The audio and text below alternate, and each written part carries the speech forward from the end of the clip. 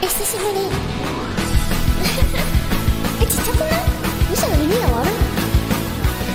君を見てるといつもハートドキドキ揺れる想いはマシュマロみたいにふわふわいつも頑張る君の横顔ずっと見てても気づかないよね。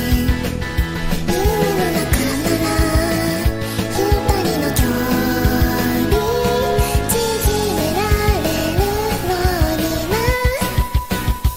ああ神様お願い二人だけのドリームタイムください。お気に入りのスタジオ抱いて今夜もおやすみ。ファファタイムファファタイムファファタイム。ふとした仕草に今日もハートドキドキさりげな笑顔を深読みしすぎてオーバーハートいつか目にした君の間近を瞳閉じても浮かんでくるよ。夢でいいから二人だけのスイートタイム欲しいな。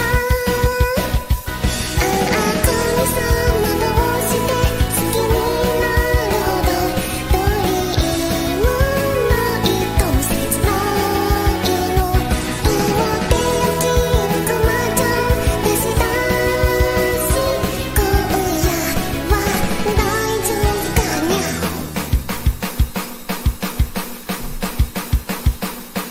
にゃんにゃんにゃんにゃんにゃんにゃん。